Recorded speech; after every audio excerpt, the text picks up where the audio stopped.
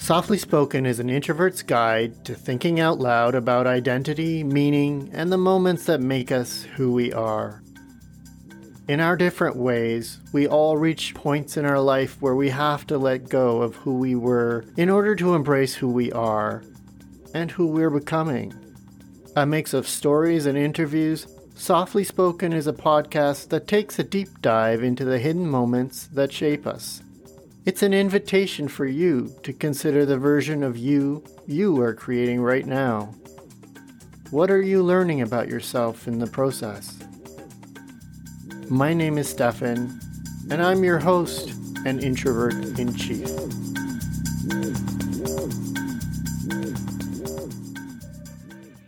I'm thrilled to have today as my guest Athena Cooper.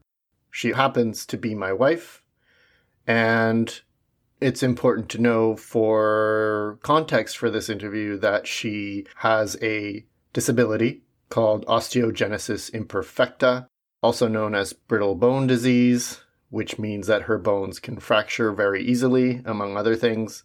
Wondering if you can introduce yourself to the listeners.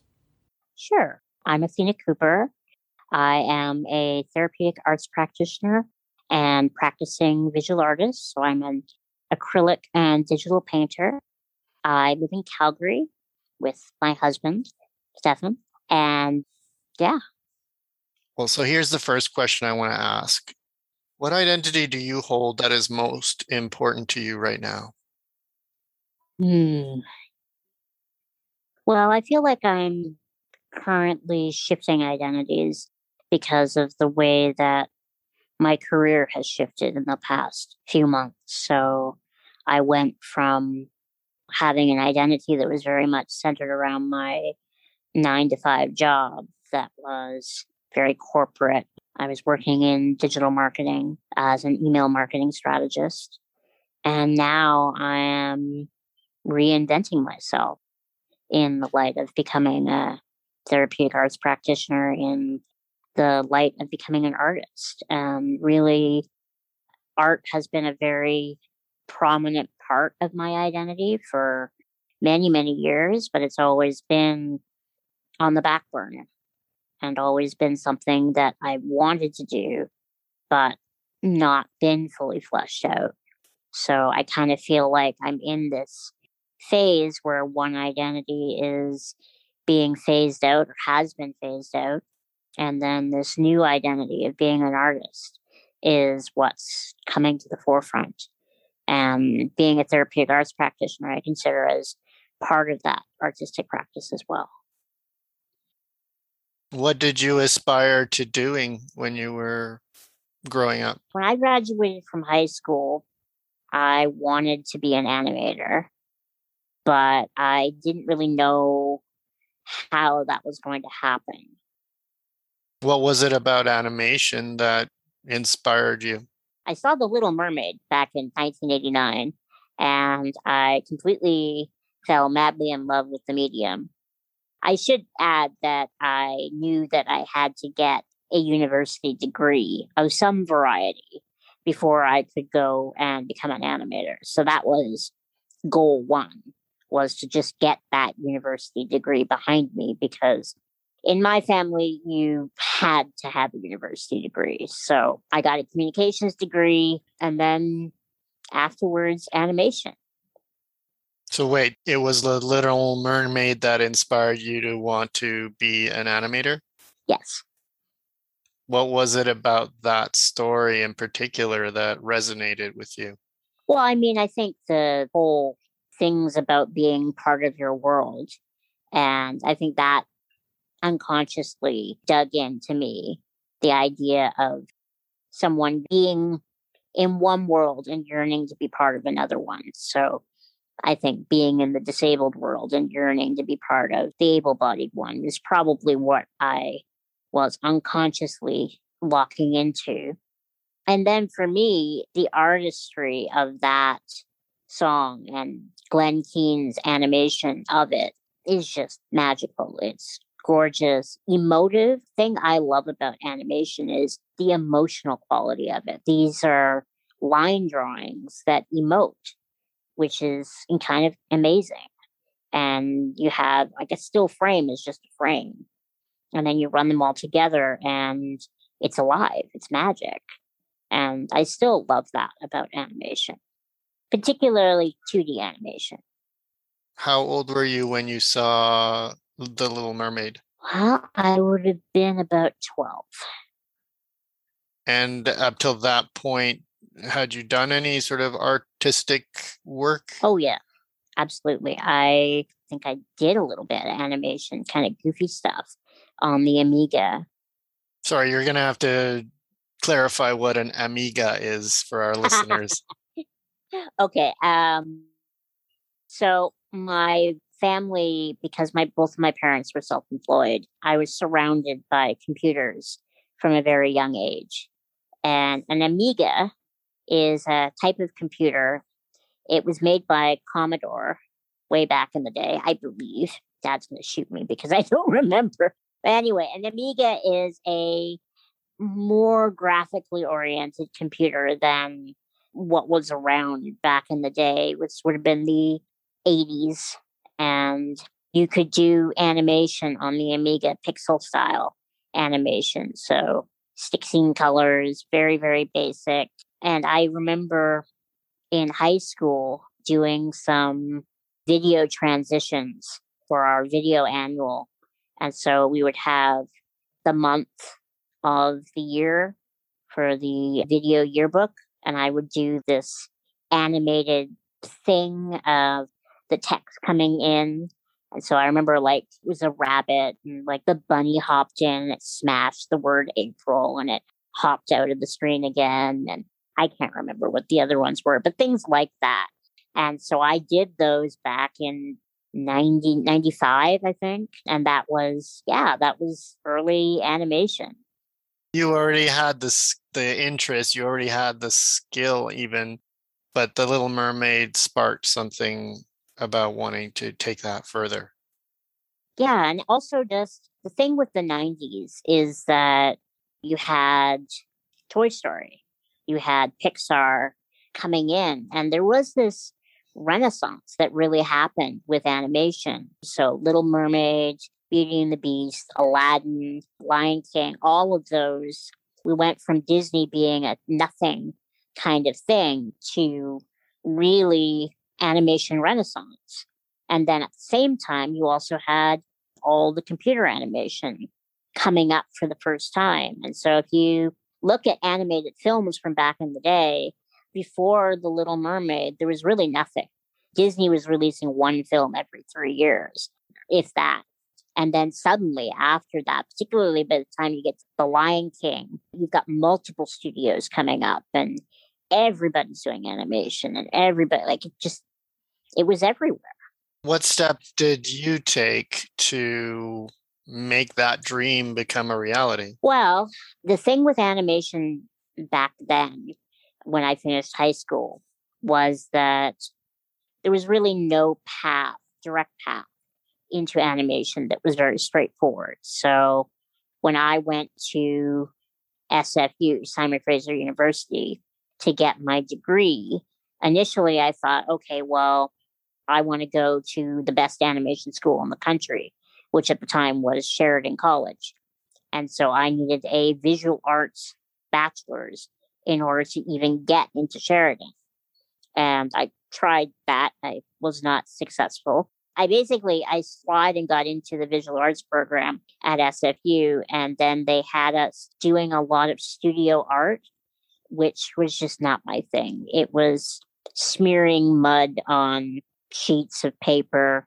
And I just could not see how this was going to improve me as an animator. Or it was waxing poetic about some kind of piece of art that somebody else had made or that I had made. But your animation dream didn't die at that point. What did you do next? So what happened after I decided that I could not be a visual arts major was that I found out about these 2 computer animation courses that were like 300, 400 level classes in the computer science department. And I thought, okay, I'll do that. I'll become a computer science major. And so I completely switched degrees and tried to get into the comp sci program. And that would have been a plan, except for the fact that I failed calculus twice and then failed math for computer science twice and decimated my GPA in the pursuit of trying to get to the comp sci program. So that didn't really work out. I had been taking a communications minor in theory all through this, and my communications minor became my major. What I ended up doing was, after I finished my bachelor's, I went and I tried to get into one of these animation schools. And so I found one that I could afford, sort of. I had no money. I was living on disability benefits. And so I managed to scrape together enough money to take 2 classes at the Center for Digital Imaging and Sound. You basically get a major in communications. You finish that, you go into animation school. Did you ever doubt that you could achieve that aspiration? I did. I doubted it a lot from the just financial standpoint. But not about your own abilities or capacity to do it. I don't think so. Because I had done some animation on my own, I did feel like I had some ability. I took 2 classes with the money that I scraped together. One of them was a hand-drawn animation class, and the other one was a life drawing class. And I thought, okay, I'll take these 2 classes. I'll see how it goes.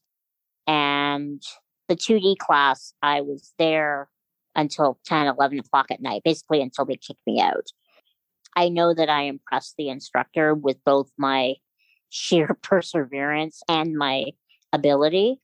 So I knew that I had the ability to do it. Now, here you are, probably the only student with a disability in a classroom of people pursuing animation. How do you think your disability influenced your approach to animation, if at all? Oh, it definitely did. When I first started, all the exercises were pretty simplistic, like bouncing a ball or showing weight through like a sack of potatoes or something like that. But where I started running into it was the fact that I couldn't act out my own actions. How do you do a walk cycle if you don't walk, right? I had to break animation down to almost an anatomical level. Like I had to understand the mechanics because I couldn't get up and film myself walking or film myself acting out a scene. Did you ever think of animating someone in a chair? I didn't, because that wouldn't have been, I mean, I could have them roll down the street, but that wouldn't have been terribly exciting to my instructors, I'm sure. Yeah, I would often have to have other people act things out for me. And that was of a concern to me because, I mean, I'm now relying on somebody else to give me the performance or give me the reference for the performance. Okay, so you finish animation school, you're ready, you're going to go work for Pixar, or I don't know where you wanted to work. What happened? Well, I was in the second to last semester of my animation program. It was December 2003. And I unfortunately got hit by a car at a crosswalk on my way home from animation school. The car bumped me out of the crosswalk. Thankfully, the wheelchair stayed upright, so I didn't fall over. But I did, because of my disability, get my hip fractured in 2 places. And so I was stuck in bed for about a month and a half. Wow. And the timing was such that I was in the middle of completing my demo reel. So for an animator, this is your portfolio. This is the thing that gets you the job at the studio. And I was in the dead center of the work. And I vividly remember they're loading me into the ambulance, and the fireman has my wheelchair, which is now got torn tires down the side and is not in great shape. And I'm like, don't lose the hard drive, because the hard drive, I had just finished the model for my lead character. I just finished rigging him, and all I could think about is, do not lose Sir Stumpy. Do not let him go. And that was, on my way to the hospital as I'm trying to deal with the pain in a fractured hip. At that point, you still thought that, you would recover and finish your demo reel and go on. Oh, yeah. When did it occur to you that, no, this was actually going to change the direction of your life? I mean, I had a moment when I was, after you're taken to the hospital, when they x-ray, they can't give you any kind of painkillers when they're doing the x-ray. And so they're trying to figure out what had happened, what was broken. I was fairly certain that something was up. And so they're manipulating my leg, and it's extremely painful. And in that moment when they were checking the film to see if they could see anything, I was lying on the x-ray table and I could see it. These two train tracks. And one was the track that I was on, the one that was leading me to my future in animation. And I just had that sense in that moment that I had been pushed off track and that I would not see that track again. And then afterwards, I was trying to convince myself that I was wrong, that I would get back on track and I would put things back. I even would tell myself, it's like, oh yeah, during this recovery period, you can spend extra time on your demo reel, you can do all this extra work and all this kind of stuff. And I didn't do any work during my 3 months of recovery before going back to school. Was that because you couldn't concentrate, or what was getting in the way? Well, I mean, half of that time I couldn't sit up. So that was a pretty big deal. I also wasn't making any money, which I was concerned about. And so I took on this website contract to try to give myself a little income during that time while I was trying to recover. And then, I was not feeling it. It was always just something that's like, oh yeah, I'll get to it tomorrow. And it wasn't until I got back to school when I knew that I had to step it up. I had to do the work. And it was like that fire that had sustained me all through the trials up to that point. Something was wrong. And I couldn't latch back onto it again. How do you think that changed your view of what you thought was possible for yourself? I know that for myself, and I mean, this is looking at it in hindsight, is that I had PTSD. I was going through a serious state of depression as a result of the accident. And so I was kind of split between the part of myself that was just like, you've got to do this. This was your dream. This was the thing that you really, really, really wanted to do. And that part of myself that is just like exhausted and healing and traumatized and all those kinds of things. And so it was that conflict that really, really wore on me, particularly after the accident. How did you resolve that conflict? Well, it took a while. I mean, I did graduate. I did finish my demo reel, but it wasn't to the level that I knew it needed to be in order to get me a job. And so I convinced myself that I needed to stay on for another semester. And so I took an additional class with another instructor. And that instructor was known for getting results. And it was a bit of a hard ass, to be honest. And he didn't like anything that I had done in my demo reel. And so he basically made me start from scratch. And so it wasn't about trying to fix the thing that I had put my heart and soul into. It was about doing it his way. And that broke me even further. So by the time I finished that class, I was really done. I had another demo reel, which I didn't like and I didn't feel was me. And so I sent it around a little bit, but at that point, my desire to become an animator was just very, very conflicted. I couldn't open up the animation software without it causing me a lot of anxiety and a lot of pain. And by the time I finished, I ended up getting a job doing web design for a little consulting company.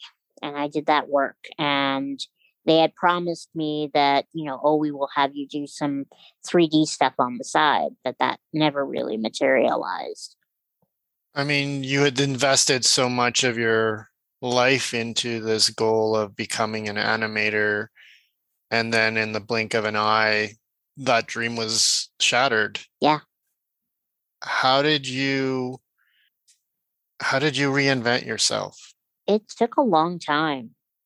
I had this sense that something had happened to my creativity, like the trauma of the accident had somehow become entangled with my creativity to the point that I couldn't do anything, like create anything, draw anything, without it becoming like an almost panic inducing kind of thing. And so I got the sense that I needed to heal that first. There was no point in trying to aspire to any kind of role that required my creativity if I couldn't create. And so I did a lot of reading. I read Julia Cameron's The Artist's Way. That was quite influential to me. I read lots of Martha Beck books and some of these other self-help type things. And then I got hit on the idea that it was almost like my creativity was this scared little animal. And I needed to be able to coax it back and make it less scared.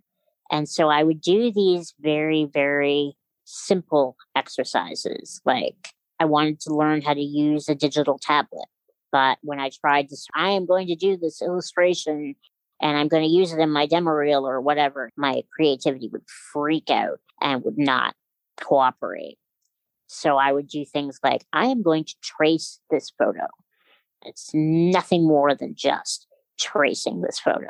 And I'm going to practice that. And that is going to become, and I would do that. I would do these very, very simple exercises that were purely designed to try to take the anxiety out of what I was doing. What do you think the anxiety was about? I think it was about this idea of trying to push my creativity into a professional domain. And that was tied to what I was doing before when I was creating a demo reel. It was about putting a lot of pressure on it, pressure to perform, pressure to be really, really good and achieve at the highest level. Mm-hmm. There's an Elizabeth Gilbert quote that goes something like, your creativity doesn't care about being professional or making money or doing all these things. It just wants to create. And every time you scream at it to do these things, it just kind of looks back at you like this cat going, I have no idea what you're talking about. And I do think there's truth to that. I was screaming at my creativity because I had put so much of myself into this dream of working at Disney or working at Pixar, achieving at this highest level. I was asking that of it. And after the accident, my creativity is like, no, I'm not going to do that. And now here you are really entering, I guess, the next phase of your career. You shared with me that you're working towards being a therapeutic arts practitioner, which takes into account that creative spark that you have, but also that healing that seems to be instrumental in your own life. What drew you to therapeutic arts practice as a possible career choice? Well, I do think it had a lot to do with my own journey back in terms of being somebody that had my creativity entangled in trauma to the point that I couldn't reach for that creativity without causing me pain, to moving into this space where I've healed that. Now I'm not an animator anymore, but I'm a painter, which was a part of that journey back as well.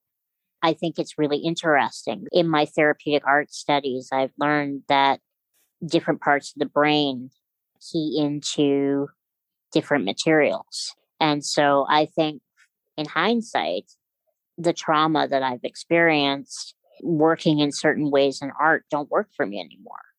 And so I moved into a different medium that is more comfortable for me. And I liked that idea. I like the idea as a therapeutic arts practitioner that I might be able to help people do the same, to find healing through art and through their own way of doing it, their own creativity. So much of that journey is your journey. You finding your own metaphors through art. And as a practitioner, I'm just your guide and someone who nudges you along the way. But really, it's all on you. What do you say to people that say, I'm not creative, I don't have an artistic bone in my body? Do you have a message for those folks? I think everybody is creative. I think that what's really interesting about the therapeutic arts practice is the idea that it's not about the end result, which I think is what people focus on when they say, I don't have a creative bone in their body. What they mean is that I don't know how to create something that is recognizable or is realistic looking or whatever. But what I know is that the act of creating, no matter what it looks like at the end, is far more important than the final product. Who would you say is your audience for your art? Well, I hope people that are like me and that want to see a different perspective on the world. I mean, certainly my art, like my paintings are often of ordinary moments that are in themselves extraordinary. They're a moment, pictures around the neighborhood, or like one of my favorite paintings is this picture I have or painting I have that shows my wheelchair in the foreground as we're sitting at a music festival with this light coming across the crowd. And it's an unusual perspective because there is a wheelchair in the foreground. But at the same time, it's a beautiful scene. It's a beautiful sunset. It's people enjoying music. I think that is, to me, what my art is, and what I hope my audience gets from it is this moment of ordinary extraordinary. I like that. What do you want your legacy to be? I'll have to think about that for a second. Or a different way of asking it is, how do you want to be remembered? I don't think of that very often. When I think of my paintings, or even when I think of anything I do, I kind of imagine myself flitting out when I'm gone. I would like people to remember that I was colorful, that I created beautiful things, that I had some interesting bits of wisdom that I passed on through the people that I worked with, and that people around me became more creative and more alive creatively than they would have been otherwise. What skill do you feel you would like to develop in the coming year? Well, I definitely want to continue developing myself as a therapeutic arts practitioner. I feel like this is very, very different from anything else that I have ever done. I think it requires a lot more vulnerability and a lot more being open in a way that I haven't been before. Shall we end it there? Yeah. If you'd like to check out Athena's art, go to athenacooper.ca. Softly Spoken is a Tilted Windmills production. It was hosted and produced by Stefan de Villiers. If you enjoyed listening to this episode and you'd like to help support us, please share it with others, post it on social media, or leave us a rating or review. Thanks again, and see you next time.